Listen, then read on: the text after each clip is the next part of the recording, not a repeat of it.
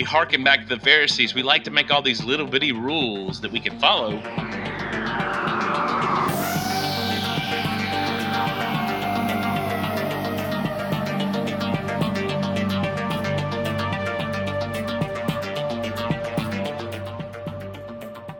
Yo, you guys. This is Brandon here, coming at you with a riff. Just wanted to talk to you guys about what's been on my heart lately, what I've been thinking about, praying about. This riff is coming to you at a time in the center of winter, and I go walking for exercise in some cornfields and different fields, and nothing's planted right now, but I've been thinking a lot about just seeds and sowing and reaping and all that kind of stuff. And so today I wanted just to talk a little bit about something really simple. It's not going to be very long, but it's very profound. And it's out of Mark chapter 4. It's a passage that we've all heard, we've all read a million times, but I just kind of want to look at it maybe, possibly in some unique ways that you haven't thought about it. Maybe you have, I don't know. So let's kind of look at it. It's in Mark 4. It's the parable of the sower. I'm going to read the passage first, all right? So again, he began to teach by the sea, and a very large crowd gathered about him, so that he got into the boat and sat in it on the sea. And the whole crowd was beside the sea on the land, and he was teaching them many things in parables. And in his teaching he said to them, "Listen, a sower went out to sow, and as he sowed, some seeds fell along the path, and the birds came and devoured it. Another seed fell on rocky ground, where it did not have much soil, and immediately it sprang up, since it had no depth of soil. And then when the sun rose, it was scorched, since it had no root. It withered away. Other seed fell among the thorns, and the thorns grew up and choked it, and yielded no grain. And other seeds fell into good soil, and produced grain, growing up and increasing, yielding 30-fold, and 60-fold, and 100-fold. And he said, He who has ears to hear, let him hear." And when he was alone, those around him with the 12 asked him about the parables. And he said to them, "To you it has been given the secret of the kingdom of God. For those outside, everything else is in parables." And he said to them, "Do you not understand this parable? How then will you understand all the parables? The sower sows the word, and these are the ones along the path where the word is sown. When they hear, Satan immediately comes and takes away the word that's sown in them. And these are the ones sown on rocky ground, the ones who, when they hear the word, immediately receive it with joy. But then they have no root in themselves, and they endure for a while. Then, when tribulation or persecution arises on account of the word, immediately they fall away. And others who were sown among the thorns, they are the ones that hear the word, but the cares of the world and the deceitfulness of riches and desires for other things enter in and choke the word, and it proves unfruitful. But those who were sown on the good soil are the ones who hear the word and accept it and bear fruit 30-fold, 60-fold, and 100-fold. I mean, there's so much packed into that little parable. As a matter of fact, if I take you back to verse 13, and this is in Mark chapter 4, verse 13, it says, "Do you not understand this parable? How then will you understand all the parables?" So it appears here that this parable is a key to understanding parables, or all of Jesus' parables in general. And I think that's really important, that we have to lay this as a foundation. I've been talking about foundations in other areas, and in the group that we have, a band of brothers, I was talking about just simple foundations of the faith. And I think this is a simple foundation of the faith that we really need to look into. It's about seeds and about soil, okay? Well, for years, I've often heard this preached. Basically just a gospel presentation, that the preaching the word is the gospel message, and you have different people out there that are going to respond differently when you present the gospel. Some grow, some don't. Actually, only 1/4 of the 4 soils actually bears fruit, at least fruit that lasts, fruit that remains. You know, and I think that's a correct interpretation. I do, but I think it goes deeper than that as well, you guys. I think that there's more to this passage than just a gospel presentation for salvation. I think that we, at different times in our lives, can all have in our hearts or in our souls, S-O-U-L, can have different places where we have different soils, S-O-I-L-S, and when the seeds of the word go in, they manifest themselves differently in different areas of our life. Let me give you an example. Let me break it down a little bit. For example, in one area of my life, I might not have much thorns or brambles, or it's not on the pathway. It's not packed down. It's truly cultivated, and it's been tilled. And when the seed is planted in that area of my life, that part of my soul, then it gives forth fruit, 30, 60, and 100-fold. But then I might have an area of my heart or my soul, soul, that actually is hardened, and the seed gets thrown out, and Satan comes real super quick and devours that seed. And I think it's important that we have to learn to cultivate or garden our souls, souls, and that way when we plant seeds, they grow and they bear fruit that lasts.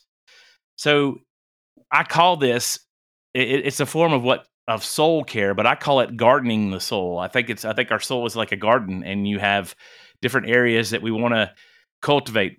The other thing I find really interesting about this is in this parable, notice the only thing that's added to the soil, soil, is seed. Everything else is being taken away from the soil. Now, let me say that one more time. Everything else are things that are taken away from the soil. There are things that we need to grow in the faith. I say this all the time. It's a quote by one of my favorite philosophers / theologians, that God is not against effort, he's against merit. And what I mean by that is the word merit is he's against you trying to earn your salvation or earn any work of grace. You begin walking with the Lord by faith, and you continue walking with the Lord by faith, even our sanctification. But he's not against effort. So there are still things that we do. We call them disciplines. We call them practices, whatever you want to call them. These things that when the seed is put into the soil, that the soil is ready to receive the seed. And so, for example, fasting. Fasting is a huge discipline in the Christian life. And, fasting takes away from you. You take away food. And you can fast from other things, but the biblical understanding of fasting is basically not eating.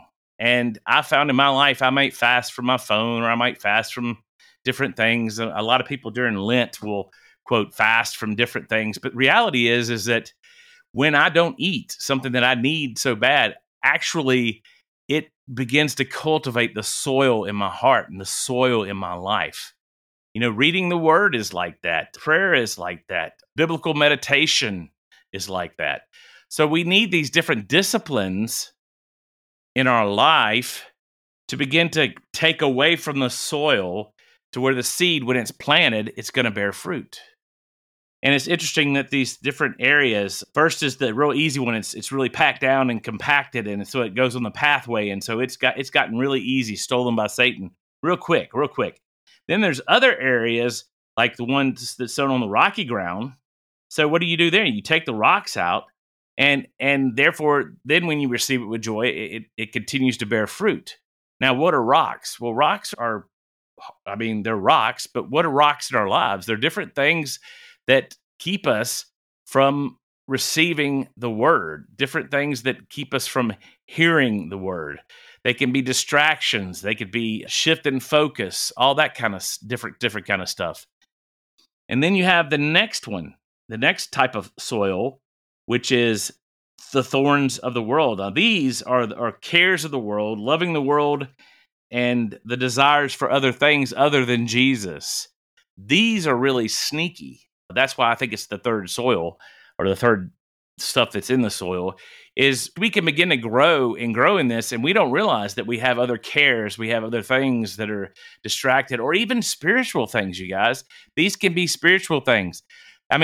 Even Bible reading or prayer or other spiritual disciplines can become in themselves a distraction or a way to keep the word, if it becomes all about merit, if it becomes all about me, in the sense of I'm doing this for myself. I'm not doing this to grow. I'm not doing this to be in relationship with God.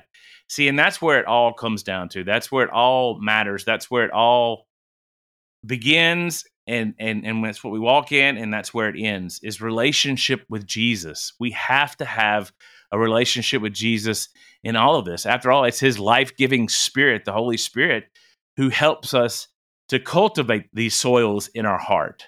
So I just challenge you this next week, think about things in your life that are rocks that need to be taken away, or think about different things that are cares of the world, or just different distractions or thorns that need to be taken out of your life, so that when you begin to plant the word, you begin to plant his presence, which is the word, you guys. The word of God is more than just the Bible. The Bible is the word of God, but the word of God is Jesus. And so his presence is the word in our life. So we need to cultivate his presence, his manifest presence in our life. And as we cultivate his manifest presence and the written biblical word of God in our lives, we begin to grow. We begin to bear fruit that's 30, 60, and 100-fold. And you guys, that's so simple. It's so simple, but we miss that. We miss that fundamental thing that we need to do in our spiritual lives. And it's a very intentional thing. And the other thing, too, I was talking with a buddy of mine about this today, is that so often we make these big, what they call in the self-help or coaching circles, we call big, hairy, audacious goals. Is there anything wrong with those? Absolutely not. We need to make big goals. But a lot of times we make big goals, but we don't take the tiny steps to get to them. And so, you guys, we have to be very intentional about cultivating and gardening our soul.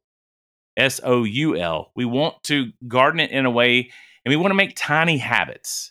There's a book out there called Tiny Habits, which I highly recommend, that talks and deals with this. But we want to make tiny habits of intentionality, different areas of our lives. It oftentimes it helps to break our life down into different categories and stuff. And my buddy that I was talking to is very, very good at this. And when he coaches people, he hits the different areas of our life and how you're growing. But you can even break it down even further than that and just focus on one area. So I'm going to focus on my health, and you begin to make tiny habits. But we so often want to make these big changes all at once, and we want instantaneous gratification and change. We want to lose 30 pounds in 2 weeks. I mean, just crazy stuff like that. We want to be muscular like the Hulk in 3 months. It's taken us a while to put the extra baggage on us. It's going to take a little while to get it off. And I think that is one of the things that we need to include in this is patience. It says in the word, with faith and patience, we inherit the promises. We've got the faith part down, or we're working on the faith part. We're trying to get the faith part down, but we forget about the patience part of it. We've got to be patient in our lives, and we have plenty of time. We have as much time as God has given us, has been allotted to our lives. And as long as we are going forward and we're focusing on these different areas, these areas we want to grow and change, then we're going forward with the Lord. And that is what is crucial. We've been translated from the kingdom of darkness to the kingdom of light. But in that kingdom of light, we want to grow closer to the Word of God, which is Jesus Christ, and allow him to plant those seeds in our hearts. Another avenue that I want to bring up and I wanted to talk about that I think is really important is our mouth. I get teased a lot because I'm a motor mouth, and I like to talk. I've always liked to talk. I mean, I was the kid growing up when, I don't know if kids get report cards anymore, but I did. And when I got my report card, I would say from elementary school to middle school, it was always talks too much. I mean, in one situation, I got moved next to the teacher, this lady that I was scared of at first, but she moved me up to her. I ended up talking to her the whole year, and she used to laugh with my mother later on in life. When my mother taught, she would laugh with her about how he talked to his fellow kids, and I moved him next to me, and he started talking to me. So I guess you get my point. I like to talk. I enjoy it. And I know there's admonitions in the Bible about bridling the tongue, and then there's one that really scares me in Proverbs that talks about, where words are much, sin is not absent, and all that. However, we need to understand that not all words are equal. They all have an effect, but they're not all equal. You can use words to bless, or you can use words to curse. And here's the thing. If you're going to use words, let's begin to use them to bless and not to curse. See, we have this principle in life called sowing and reaping, and it's used in the church so much to be about money. Okay. Is it about money? Absolutely. But it's not only about money and finances and material stuff. It's not only about that. Look, you guys, sowing and reaping works in every area of our life. Well, God created this world, this awesomely beautiful creation with things that happen. There's always going to be seed time and harvest time, he said. So there's always going to be sowing and reaping. And thank God for the blood of Jesus. It's like sometimes he gives us resets, reset button to be able to reset in our sowing and reaping. But we want to begin to sow in people's lives. And we do that. And in our lives, we do that with our words. We do that with our words. Now, is it magical? No, it's not magical, but it is a spiritual principle that what I begin to speak, what I begin to declare, what I begin to think, what I begin to live, all these things, they become reality in my life. And we're made in God's image. And so that's just a reality. And people have used that and made it witchcraft and occult. But in the Bible, it's the Jews actually call it tit for tat, but it's the principle of sowing and reaping. I mean, Paul said in Galatians, basically, beware, God is not mocked. Whatever a man sows, he will reap. But that also works for the positive. We don't always need to look at the negative there. Well, let's look at the positive. You begin to sow in people around you lives. And you guys, it's sometimes it's the smallest things. It's sending your son that you love a text that says, I love you. It's telling your wife. It's walking up behind her while she's doing something and giving her a hug and kissing her and saying, I love you. Thank you. I appreciate you. We plant these seeds, and we need to plant these seeds, but we have to back up and realize and take a self-evaluation and see what kind of seeds are we planting in our lives.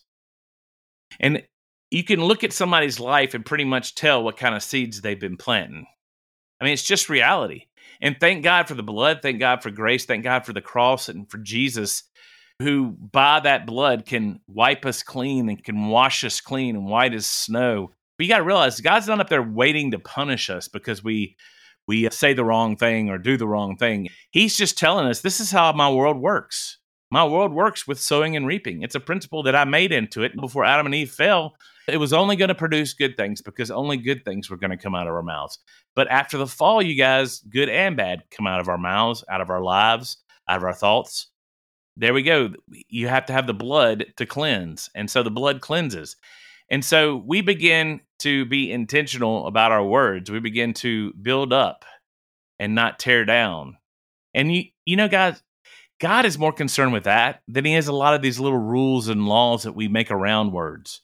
Here's reality. God is less concerned about you saying a cuss word than he is about you blessing out your wife about doing something wrong. We have to get to the heart of these things. But what we like to do, I like to do it. I think everybody likes to do it. We hearken back to the Pharisees. We like to make all these little bitty rules that we can follow, and we neglect the things that are hard. When we should be following the things that are hard, we should be asking the Holy Spirit to work those fruit of the Spirit out in us and do those things in our lives. Instead, we create a world where we can follow a bunch of little bitty rules, and we pat ourselves on the back and we give ourselves merit, and we think we are earning favor from God. And we miss out on the whole essence of relationship. I mean, you cannot have a relationship with God or with people like that. And that's what matters, you guys. It comes back to that. It's the law of Christ. Just love God with all your heart and everything inside of you, and love your neighbor as yourself. So I just want to challenge you in the weeks, months ahead this year, as we begin to get out of winter and go into spring, and we're going to begin to plant seeds. Where I live is rural, and so farmers are going to begin to plant seeds. And remember, it's with faith and patience that we inherit the promises. Begin to plant seeds of promises in your life. Begin to plant seeds of promises of others in your life. And you guys, I have not arrived with all this. I've left, but I have not arrived. I mean, just ask my wife. I can be negative Ned all the time, and it's a real battle. But I'm starting to plant seeds in my life, and my life is slowly starting to change after my Dark Night of the Soul event, and I'm starting to see good fruit, 30, 60, and 100-fold fruit from changing the way I think, changing the way I talk, changing the way I look, the way I frame the world, all those kind of things. And those are important. And that, my friends, is what Jesus is talking about when he says, be ye perfect. He wants us to be whole. And part of being holy is being whole in ourselves and in our souls. So thank you for listening to me. I love you guys, and I'll catch you on the next riff. Peace out.